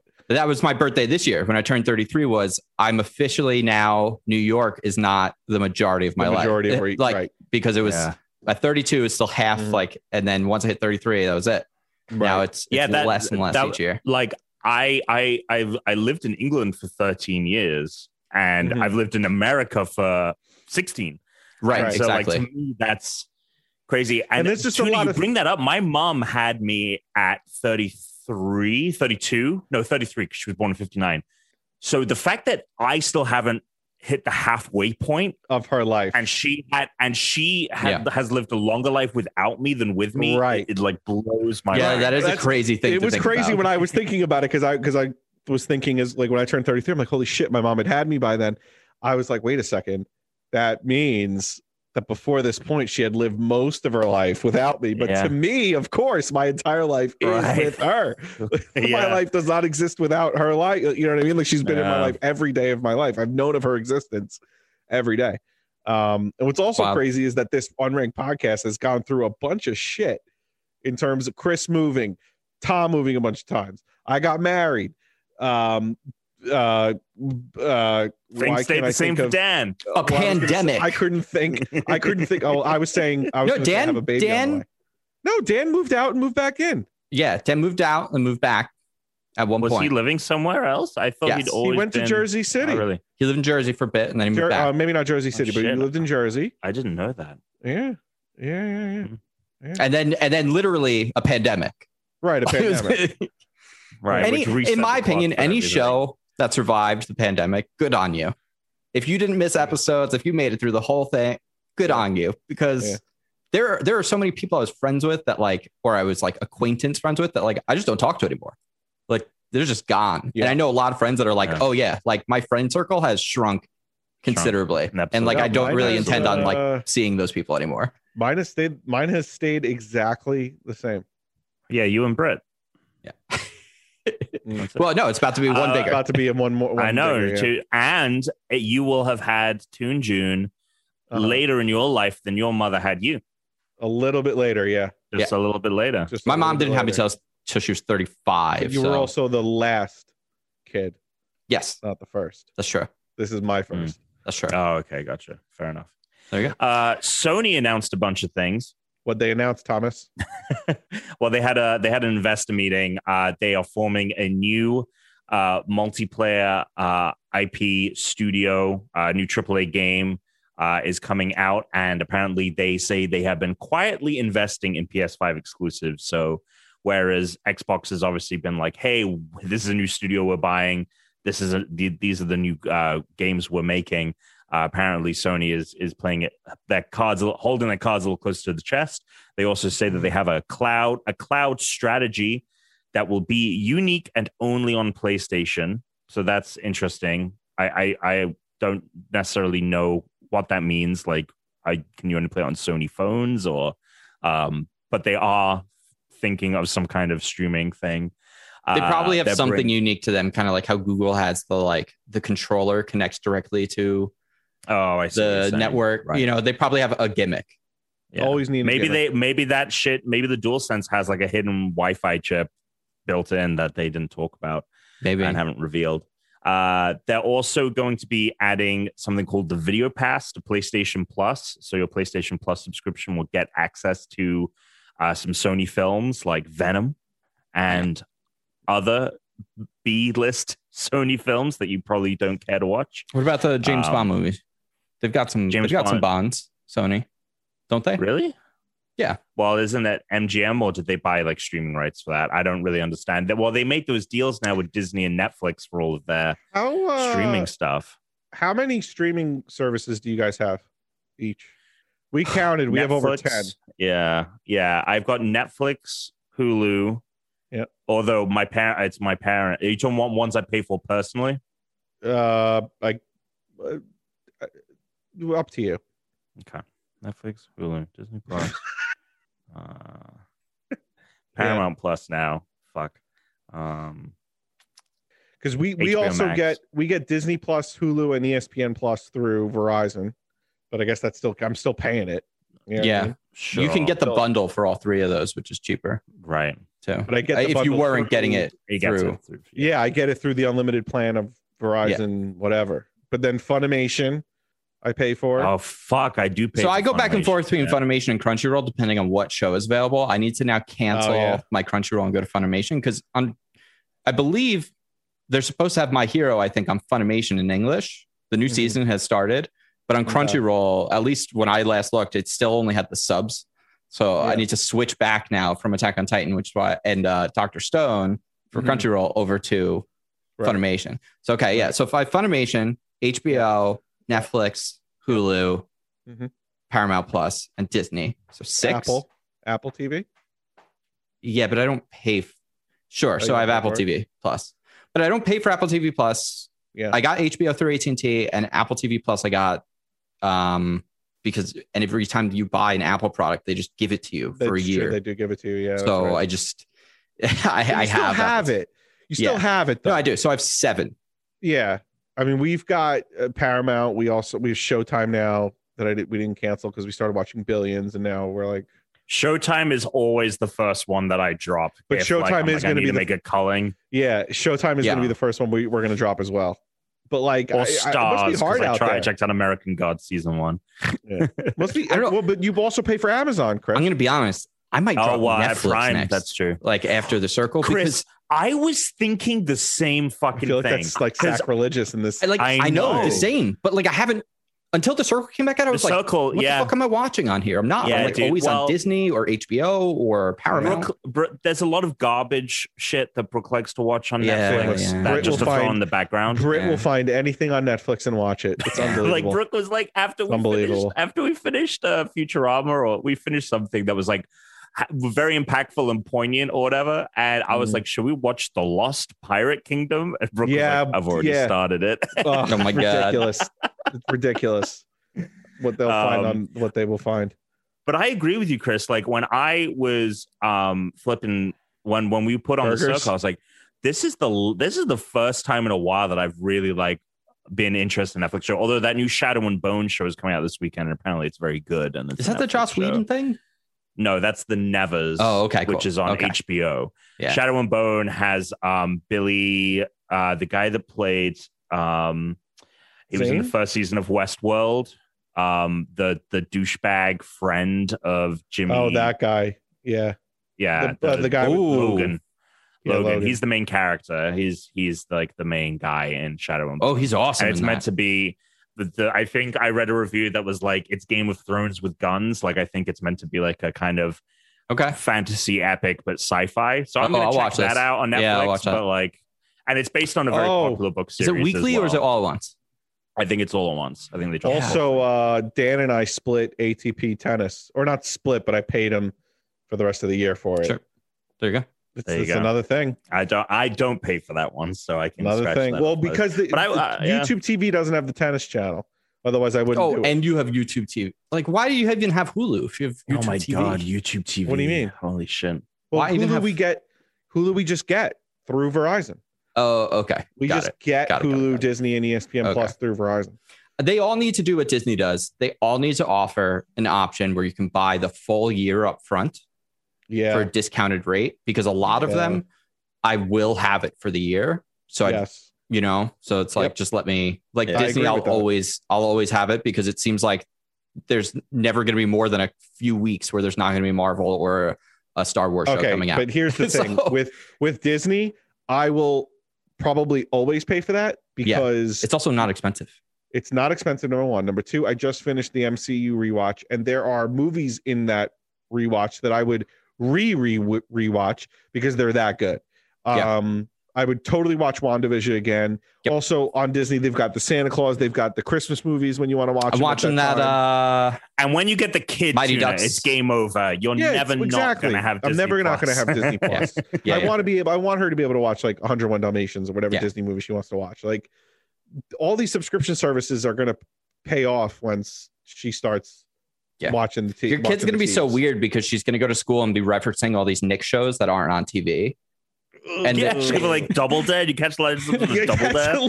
Did you guys binge Double Dare over the weekend? She'll be like, you're such a Helga, and they'll be like, what? Yeah. Like I binged Hey Arnold with my dad over the weekend. It was like, why are you watching those old shows? Why watch those old shows? She's gonna be one of the few like middle schoolers who's like, oh, you catch the latest season 37 of Impractical Jokers. You'd be like, why is this a square? Stroke. Why is the video a square? I don't. Oh, that's a good. Yep. 4-3, totally. Baby. Yeah, she'll be well versed in video games though. This is a very off-topic episode today. As opposed very to briefly, very on. We haven't had any recent updates on the fantasy league. We have quite a bit going on, so I do want to give some updates. In first place currently is Tom Caswell. Yes, Tom Caswell. No, as opposed to Tom Marinello. Tom has 18 points currently. You have a game coming up very soon, Nier Replicant, which tomorrow, I realize like is basically just a re-release of Nier. So you snuck that one by, Tom. How did that happen? Weren't we blocked from doing that? It only depends though, because it's like something because it's not a re-release. Yeah. You know, it's fine. It's whatever. Like, you know, the whole point of doing it with their system was that then it's just taken care of. And one of us, I'm not responsible for like going and looking everything up dealing with the spreadsheets and shit. Dan is in second place. I didn't even think so you have 18 points. Dan is at 12 points. Dan lost so many points from Balan Wonderworld. It ended up landing with a 48. So he lost 15 points from that. God. He was at 27 points. And now he's down to 12. I was waiting for him to catch on. I've like read something because like obviously people were talking about it, and I was like, I can't believe that he kept. But I'm glad because he's got some other really good games, and if somehow Breath of the Wild comes out this year, which I don't think it will, but if it does, he would have had this game backed if he didn't get fucked by that. Yeah. So that may have just evened the game out. Alex, you are actually interestingly in last. With 10 points, you got slammed as well. I feel like I've been in last place this whole time. Well, so here's why it's interesting: is you have had 1, 2, 3, 4, 5 games release. I've had 0 games release. So, but I'm ahead of you because I've got 11 points from my 3 counter picks. I gained 15 points from Balan Wonderworld and 1 point from Story of Seasons, which you actually lost 1 point on. I feel like I put in a bunch of bids, by the way, like a couple weeks ago, and nothing happened. They went through. You have games on your list. Oh, yeah. No, you have games here. I'll say. I think your one Harvest Moon fuck up though is it's not going to screw you. Same as like Dan's thing doesn't screw him. It just took him out of first. And there's so many games that'll come out. I'll be honest. I'm happy we didn't bet anything. Yeah, we're gonna have a trophy from now on. For the winner's gonna have a trophy. Oh, really? Yeah. What's it gonna be made of? I mean, I'll just tell you, it doesn't need to be a surprise. I'm making the trophy. Do you remember the artwork? Yeah. You're going to ship it to whoever wins. Yeah. All right. And then they get to have it for the year. And then it goes on. Is it going to have like a nameplate with the year that they won? That part we're going to look into. Okay. If I can get it made from somewhere, like on Etsy or something, then we'll add a nameplate to it. You could probably make the top, and then we could buy like the base. Yeah, like Stanley. I actually have a trophy base from a prop that I had to do for a shoot once that I was going to use for this, and then we could just add more to it. Like we could go around the base for the first 4 years. Yeah, that's what I'm saying. You just go around. You just So we'll put names on it somehow. But if you remember the original artwork I did a controller and I put little handles on it. It's not going to have handles on it, but it's going to be the controller, and I'm painting it to look relatively similar to that like colorful kind of pattern that I had on it. I bought an Xbox 360 controller shell, and I bought a gold one, and I bought a gold one and a white one. And so the gold The gold one is going to be on the back of it, and then the front face is going to be colored. And so, all right, then you know what? I'll try a little harder next year. Then I didn't realize this was on offer. The end of this month, Tom has Nier coming out, but I finally have my first 2 games with Pokemon Snap and Returnal, and I'm very excited. Oh, when is Pokemon Snap coming out? The 30th. They both come out on the same days. Oh my god! Yeah, I gotta jump on that. And I just saw some shit at Returnal, and it's running apparently at dynamic 4K, 60 frames a second with ray tracing. I'm so very excited. The previews for that game, I was like, because I was so concerned that they were not going to translate their like really solid mechanics to third person, because they've done like twin stick shooters their whole life. And they were and before they made this, they were talking about like, we have to make a AAA game because we can't afford to just do these kind of niche twin stick shooters that are very, get a cult following, but like, so we needed to expand and make a AAA game. And so I was worried that because they felt the pressure to do that, they were going to make something that wasn't going to live up to that quality. But all these previews are coming out like, this is going to be a Game of the Year contender for sure. And I'm like, oh my God, now I'm so stoked for Eternal. And did you see the Instax printer that can connect to your phone so you can print out your Pokemon Snap pictures? Yeah, printer for like Pokemon Snap. Yeah. Gonna have to justify that one too, By the way, the game that I was talking about earlier, it's called Operation Tango. I feel unfortunate for them because obviously this was before It Takes Two comes out. They had already come up with their like tagline, which was "It takes two to save the world" for this game. No, I know. And it's like, you don't want to put yourself comparing to that game as co-op, even if this is amazing. It's one of the best, if not the best co-op game I've ever played. But it's asymmetrical co-op, so it'll be more like We Were Here. And the idea of this is it's not a escape room. It's one of us is the spy and they're out in the field, and the other one is the hacker. You're the man. You're the man on the phone. You're like wheelchair. You're looking stuff up, and you're like unlocking stuff for them, and you're like turning power off and activating alarms and stuff like that, so that they can. So it looks really cool. I'm very excited for that to come out. Do a little listener mail, or is there anything else, Tom? Listener mail, baby. Let's do it. All right, we got 2 voicemails. I forgot to write down the names on them, so we're just going to play them and see what happens.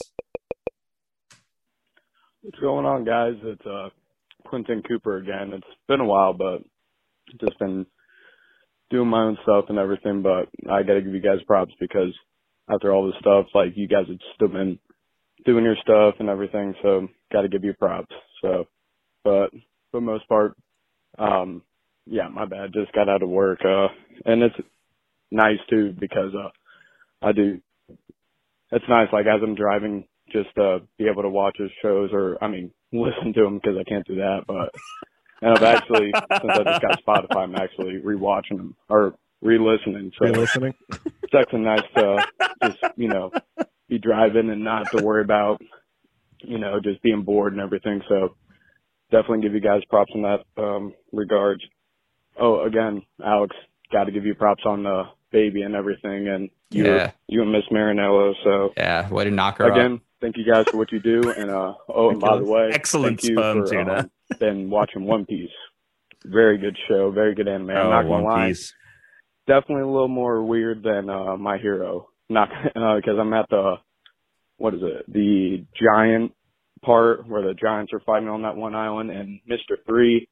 It takes a cake between that and that damn duck, I swear. But again, thank you guys. I'm gonna go hit the hay. So later, guys, and stay ranked and suck it.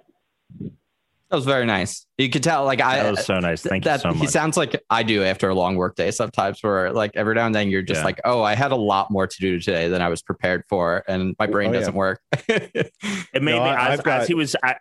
Sorry, Tim, go ahead. No, you go.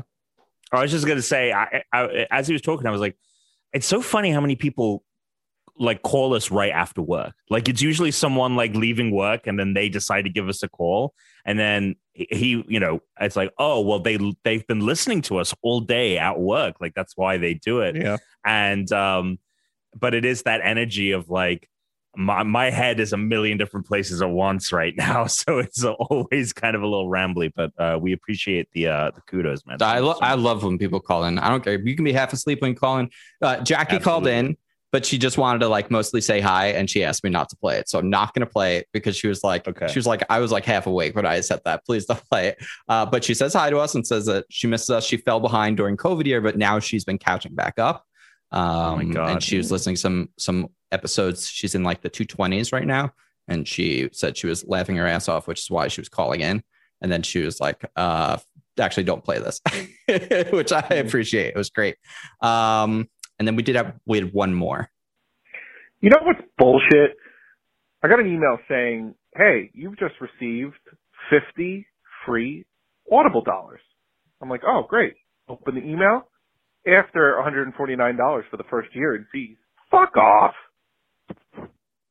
Now, this guy, it feels like, I feel like if you're the kind of person that like you get a spam kind of email and you're so angry that you need to call into your favorite podcast and complain about it, you've called into the right show. You know who the audience is. Yeah, Alex, what do you think about this complaint? Exactly. I think it's a great complaint. I think it's fantastic. Whoever wrote in, keep doing whoever wrote in.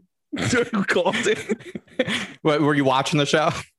That's like when he said that, I was like, I can't say anything about this. For the first like 60 episodes of the show, I'd be like, reader mail. Yeah. Reader mail. Right. Yep. I haven't made that mistake in a very long time. I'm sure I will now that I just remembered that. I reactivated those pathways in my brain. The next time I go to say it, it's going to be fucked up. I got two more. We got from our Discord, and then we're going to do the game. Because I thought we might have a guest today, I only did 3 questions for the game instead of 5. So it'll be a shorter game because I didn't want to end up holding anyone here too long. It's from Psych Mike. We may have drunkenly talked about this last week, but I can't remember. Oh so whatever. Given E3 is all digital this year, does an event like E3 still need to exist? Yes or no? And why? For me, I love having a week of gaming news and announcements I can look forward to every year. It's nice having things centralized and concentrated in one place. However, E3 announcements have often backfired since we're seeing rushed vertical slices of games. The final product ends up not reflecting in the initial reveals. So what do you guys think? Can I answer this first? Yeah, of course. So do I think E3 should still happen? I still think, E3 virtual this year, you got to do what you got to do.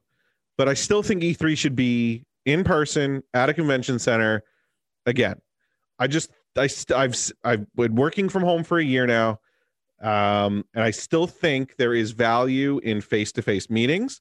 I still think there's value in face-to-face depositions, like the ones that I take. And I think I get more out of it when I'm in person rather than on Zoom.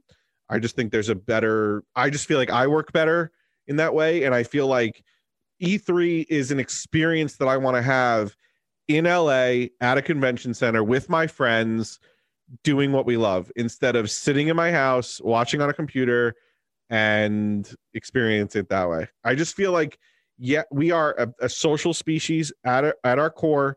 And I think as people, we like to go to events and we like to go see things in person and experience things live, through my eyes, not through a computer screen to my eyes. That's it. That's my take. I don't have a lot to add to that because I do agree. I don't know if it has to be actually E3 itself, if something else is going to replace it. Sure. But I do think the idea of a centralized specific location, yes, they need to figure out what it is because, they're like moving it to being more of a fan focused thing. But then like you still need the industry thing. Right. Maybe they just need to go to a different location so that they could separate things better and have more space. But I'm really glad that we got to go the times we did. Yes, during the final, possibly the final live ones, because there was something special about, especially like for us, being like, oh, we made it to we did well enough at least to like get to go to the premiere event as press and like get some appointments and do some stuff, and that was kind of special and nice. And it's just there's like an energy. There's like you get in there and it's all about games. There is an energy, and you're right about that. And it's something that like even when Tom and I went to play New York, right? Whatever the hell, what did we go to, Tom? It play was like play NYC. Play NYC, like, or Indiecade when we went, or whatever, or PAX. Like it's still like it's a fun experience, and it's not something that I just want to sit in my basement and watch on a computer screen. Like I want to. This cannot be the norm. Like I want to be able to see you guys again. I don't think it will be. You know what I mean? Article after article are coming out from businesses that are like, turns out all of our like, hey, we're going to let people go full remote, company after company are starting to renege on that on people, which sucks for the people that are like, I'm going to move to a place that's way cheaper. It's really far away from where we used to be, because it's just everything moves slower and people just can't work as efficiently as it's, you know, we're never going to go back to exactly how things were, and hopefully things will get better, but we need sort of formal events. I think it's something that we've, I think it's something that we've come to kind of an agreement on. Like it should be a mix going forward, whether that's work or events. I think like having a digital component to E3 or whatever event replaces it down the line is like a good idea, but like having some kind of in-person thing is great. And with work, like offering remote to people that want it and like making it work for people that want it would be great. But I'd love to go in the office. Here's what I'll say to you on that. I think that this idea that there needs to be like a rigid work from home and a rigid, you know, in-person schedule and all that. Like at this point, I feel like businesses should just, if I need to work from home for some reason, I shouldn't have to go through a lot of red tape to do it anymore. Yeah, we need flexibility. It should, exactly. It should be like, you know, if I go back to the office and they're like, well, you have to pick your work from home days and these are your only work from home days. Like, no, it should be, I need to work from home today. And I can pick and choose whatever days I want to work from home. And I'm not going to abuse it. I'm not going to work from home all the time, but there needs to be that flexibility. And also the whole idea, especially unless you have a job that really does require it, but the whole idea of an 8 to 5 is so stupid. The amount of times that like I'll sign on to this computer after hours and just do something really quick, or I'll even sign on maybe before my hours. You know what I mean? It's like, as long as the work gets done, unless you really are like, you're in a retail space and you have a shift and that's what you have to do, or you're in a restaurant, you have a shift. But if you're not doing that and it's just like your work product is just based on getting something done by a certain deadline, who cares when you're doing it? Like why does it matter? It should matter. I agree. Also, it behooves businesses, I think, that a lot of people have to commute. Like in LA, if I were a business that was not customer facing, I wouldn't have normal work hours. I'd at least have them differentiated by a couple hours, because like traffic, like if you're like, hey, our company's gonna start at 10 instead of, wouldn't it be 8 nice or 9, because everyone's going to skip traffic and everyone gets to sleep in a little later. Yes. And if you want to do the last hour or two of work at home, so that you don't have to get home really late, then do it. Right. Or what if you have like a bit, like based on your business tax ID or whatever, you could like be on like the A schedule, the B schedule, the C schedule. Like your business doesn't start till 8, 9, 10. You stagger that out. Or really, you don't even need that anymore. Because I feel like if you have a job that is just, whenever I have a deadline to get X done, if I want to work on X on like at any hour, I should be able to work on X at any hour. And as long as I'm getting it done and productivity or my efficiency doesn't suffer because of it, who cares what time I sign on this computer? Who cares what time I sign off? Like, I don't know, maybe, I agree. And maybe just have like a window of time in terms of the hours that you can schedule meetings, because then, you need everyone to be present for a meeting, and you don't want to be scheduling meetings at 6 o'clock, 7, 8 o'clock at night. But at the same time, work life is going to change. Work life is going to change, especially it's just as more of our generation starts to take over these companies, and Gen X thinks like that everyone that lived through this, it's going to be like, you have to get rid of this antiquated shit. And I'm really, I don't want to say glad, but it's fortunate that this thing kind of kickstarted. The hope is that there are good things that could come out of all of the bad things. There's been a lot of for the past couple of years, there's been a lot of movement towards work flexibility and working from home. Yeah, and this really was the catalyst that just set it, like forced it on everybody. Yeah.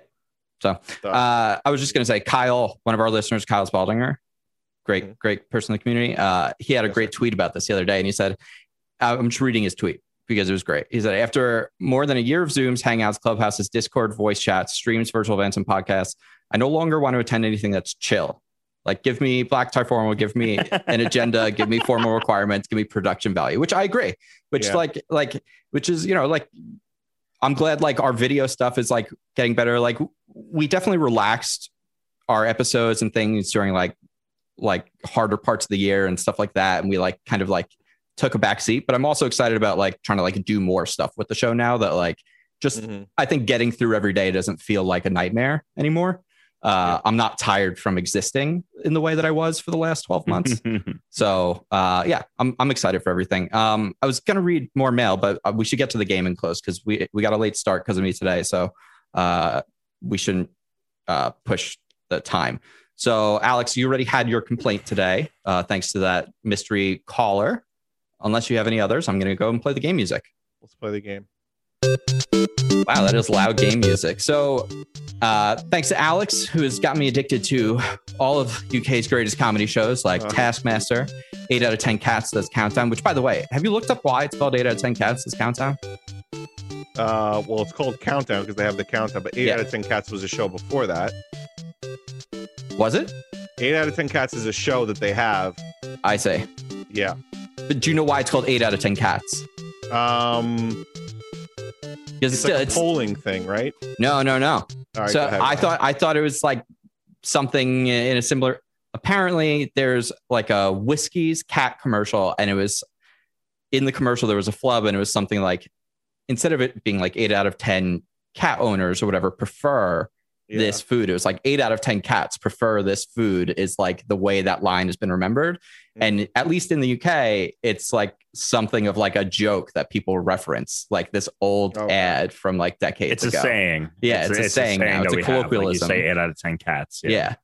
But it's funny to find out where that came from because totally. Therese asked me for like the third time and I was like, honestly, I should look this up because I have no idea why the fuck it's called. But 8 out of 10, I mean, you would probably like 8 out of 10 Cats. 8 out of 10 Cats is a show. They did a crossover with Countdown, and then that became a show. 8 out of 10 Cats Does Countdown. Great, because I'm addicted to 8 out of 10 because I love it. I love the game show part, and I love the game. I mean, it's two of my favorite things. It's like a podcast and a game show at the same time. That's why I love UK show. I love the panel shows. I just love that they sit and joke and talk, and like that to me is a gold. So they have this other show. Is it like Would You Lie to Me or? What is it? Would I lie to you? Would I lie to you? Would I lie to you? I've only watched a few episodes of that. And today we're going to play a game based on that. It's essentially 2 truths and a lie. And would I lie to you? There's 3 people on each side and they're all going to tell you like a strange fact. And you have to tell like who's telling the truth, who's lying. So it's a spin on we've done in the past, the classic 2 truths and a lie. But with this, I have 3 different video game characters and each one has a different interesting fact about them. And you have to tell me telling the truth or are they lying? To make it easier for this first time around, 2 of them are true and 1 of them is a lie. Okay. The next time I might do it as like, you have to tell me if it's real or not.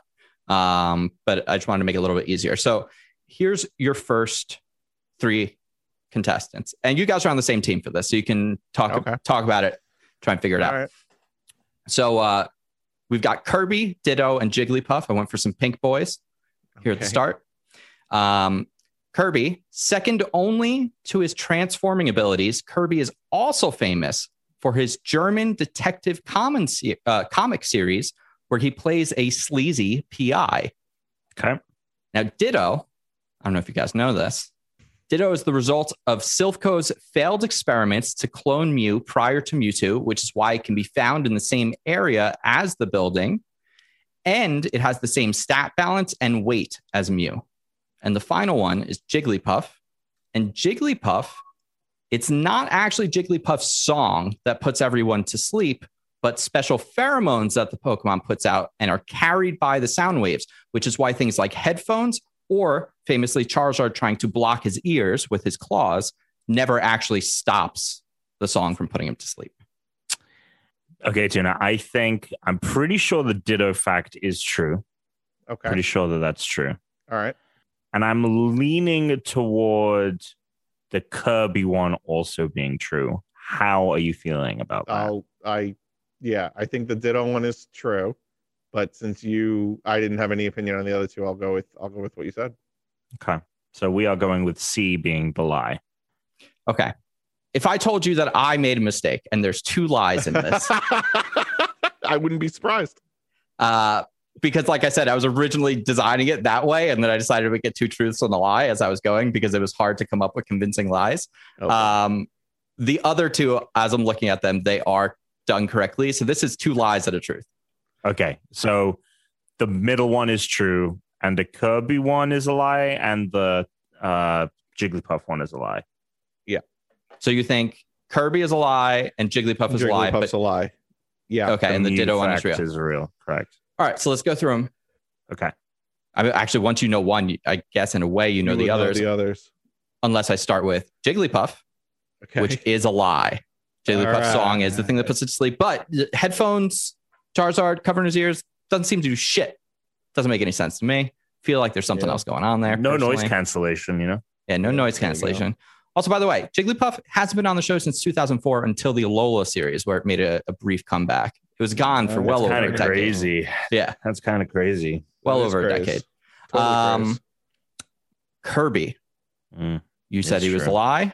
Right. That one is true. Strangely, in their version of like Nintendo Powers, like Nintendo World or something, they had an ongoing comic series there that like it was made, on their end, but it featured a sleazy, kind of creepy jerk Kirby character who's a detective. Slurby.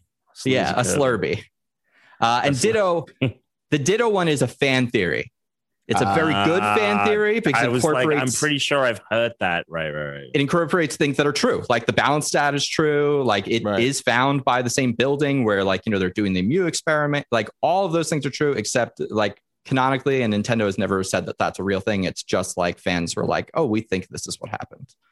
I should have figured that. I should have thought about that because like there's been shit like Nintendo rarely ever like has theories as to why a Pokemon is why it is. And usually it is fans saying shit and they'll be like I was explaining Brooke was asking me about like bugs in video games. And I was talking about, well, we've always kind of had them, but like now it's like, they release the games intentionally with them because they know that they can update them later. Those bugs. Yeah. Sorry. I was telling about Missing No. I literally thought you meant real bugs. Yeah, just because so many games have real bugs in them, real bugs, as like enemies. Enough. Like it's like, there's always a crab enemy. There's a Yep. But I always thought it was interesting that I looked it up because I was explaining Missing No is, the bug that I remember and like one of the most iconic from early days. And like Nintendo has never really confirmed what it was. They're just kind of like, yeah, it's a mistake. Like, is it a Pokemon that was meant to be in the Dex?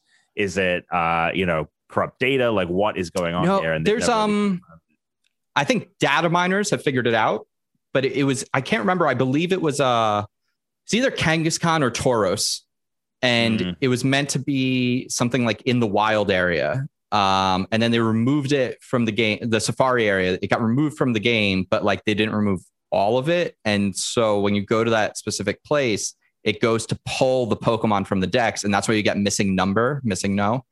I see. Because the Pokemon number has been removed from the Dex, like that it's supposed to reference, and then it comes up with just garbled nonsense. Which, my like dyslexia until I was like honestly like several years ago, I always just read it as Masingo for some reason. I would put the G earlier in there for some and move the letters around. All right, so the next three characters you got here are Trevor from Grand Theft Auto, Rihanna, the singer, and Yoshi. Rihanna, the unofficial, unranked mascot. Yes. Who we know Tom's the current Ultimate Trivia Champion fan of Rihanna. True. Tom, who do you want to hear from first? Trevor, Rihanna, or Yoshi?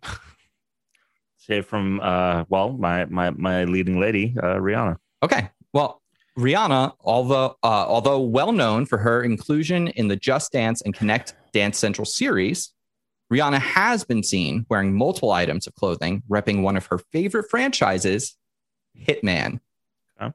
Is this two truths and a lie or two lies and a truth? This is two truths and a lie. Okay, thank you. It's two truths and a lie. Thank you. Yeah. Let's check in with Trevor next. Okay. Trevor said, usually known as the pinnacle of the trashy American in the Grand Theft Auto franchise, he's actually a born and raised Canadian. And then finally, Yoshi. Mm-hmm. Yoshi is what we all know him and his species as, but their proper term and full name is Yoshisaurus Rex Nintendonus. It's a space between Yoshisaurus Rex and then Nintendonus.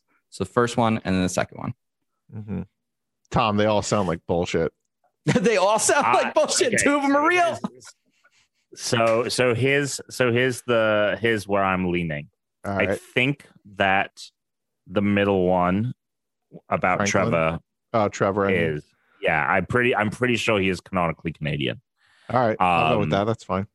I was going to say I think the Yoshi thing is true because I am pretty sure that his name is Yoshisaurus Rex.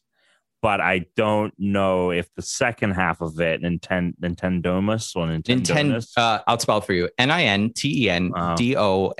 Nintendonus. Now, do you think Chris would have made that up? And I absolutely think that Chris made that up, and he just tried to be like, here it is spelled out to throw us off the scent to make us think that there is an official spelling. Mhm. I think that is. Well, that was more about my pronunciation, but yeah. So you think the lie is Rihanna? No, I think the lie is Yoshi because I think that his name is Yoshisaurus Rex, but I don't think. But you don't think the Nintendonus? Correct. I don't think Got that's it. that. You think that's bullshit? And I think that the Rihanna thing seems plausible. I don't really feel strongly about it. I think that could be the lie, but I don't. Yeah, I'm leaning Yoshi. How you feeling? I mean, I'll go with that. I don't know. I mean, you're the Rihanna. You would know. I'm the Rihanna expert. I know everything about her, including her diehard passion for Hitman. I'm just curious. Maybe she was dating Timothy Oliphant at some time. You know, and he was getting ready for the role. She would have been a minor when that movie came out. Rihanna? Yeah, she's not that old. She's pretty How young. old is she? I don't know. Well, I don't know. I don't know shit about Rihanna. Apparently. All right, we'll go with Nintendonut. Oh, she's older than I thought. Wow, good for her. She looks a lot younger than I thought. How old is she? She's 37. I wouldn't have guessed that. Yeah, right? Huh. All right. I would have guessed at oldest like 33. I didn't think she was older than I was. That's surprising. We're going with Yoshisaurus Yoshisaurus Rex Nintendonus. Mm-hmm. You got it right. Hey! Rihanna loves Hitman. The Yoshi's real name is T. Yoshisaur, no Rex. Munchakoopas. And Nintendonus is not something I made up. That is what Mario's species is. Homo Nintendonus. That's the next book I was going to read. Homo Nintendonus. There you go. That's amazing. Perfect. And speaking of Mario, we got 3 Mario boys here for the finale. We got Mario, Luigi, and Wario. Tom got to pick who's first last time. Portmanteau of bad classic portmanteau of Wa and Mario. Bad Mario. Wario. Alex, who you want to start with? Wario. Okay. Wario is not just a greedy golden corporate sellout. He also has magical hypnotism skills that he has used throughout various campaigns to subdue the audience into purchasing his games. And you guys want Mario or Luigi next? Luigi. Luigi's Mansion and the much earlier Mario is Missing! Exclamation point. I don't know why I said that. Mario is Missing are thought to be the staple Luigi-centric games, but his first foray was in the Japanese version of Doki Doki Panic as a character which was then brought stateside as Super Mario Bros. 2 when Nintendo decided to do a full palette swap on the game. And then, of course, we have Mario at the end. Although developed first as Jumpman, he was making his way to the Famicom. The first concept of Mario actually had him running around blasting Koopalings with a gun that eventually became the Fireball. Tom, I think the gun thing is true. I think I've heard that before. I was going to say, I think the gun thing is also true. I think I've heard that. The Wario thing sounds like bull, but I don't know how you feel about it. Yeah, I was feeling it too. That was where my heart was leading me. Okay. So if you want to just go that route, yeah. So Mario, yes. Mario originally started with the ability to jump, dash, and shoot with his gun, which is crazy. He also had a dash. Right. Like something that, and then they found that, this is actually a quote from Miyamoto. In the end, we realized being able to shoot all the fireballs you want while running gave Mario too much of an advantage. So instead, we had to only shoot one fireball when you start running with the power up. So that's how that worked. And Wario did in several corporate campaigns. A lot of the marketing campaigns were Wario he had like spinny eyes, or sometimes he even used the aid of a coin, and he would hypnotize you and trick young children into buying his games. And Luigi, the first game that he was in on his own was Mario is Missing, but he was not in the Japanese version of Doki Doki Panic, because the Japanese version of Doki Doki Panic is Doki Doki Panic. The English version is Super Mario Brothers 2. It was not a Luigi-centric game. We suck. I mean, you got the second one completely right, and you got 50% on the first one. Because I fucked up the beginning, remember? Yeah.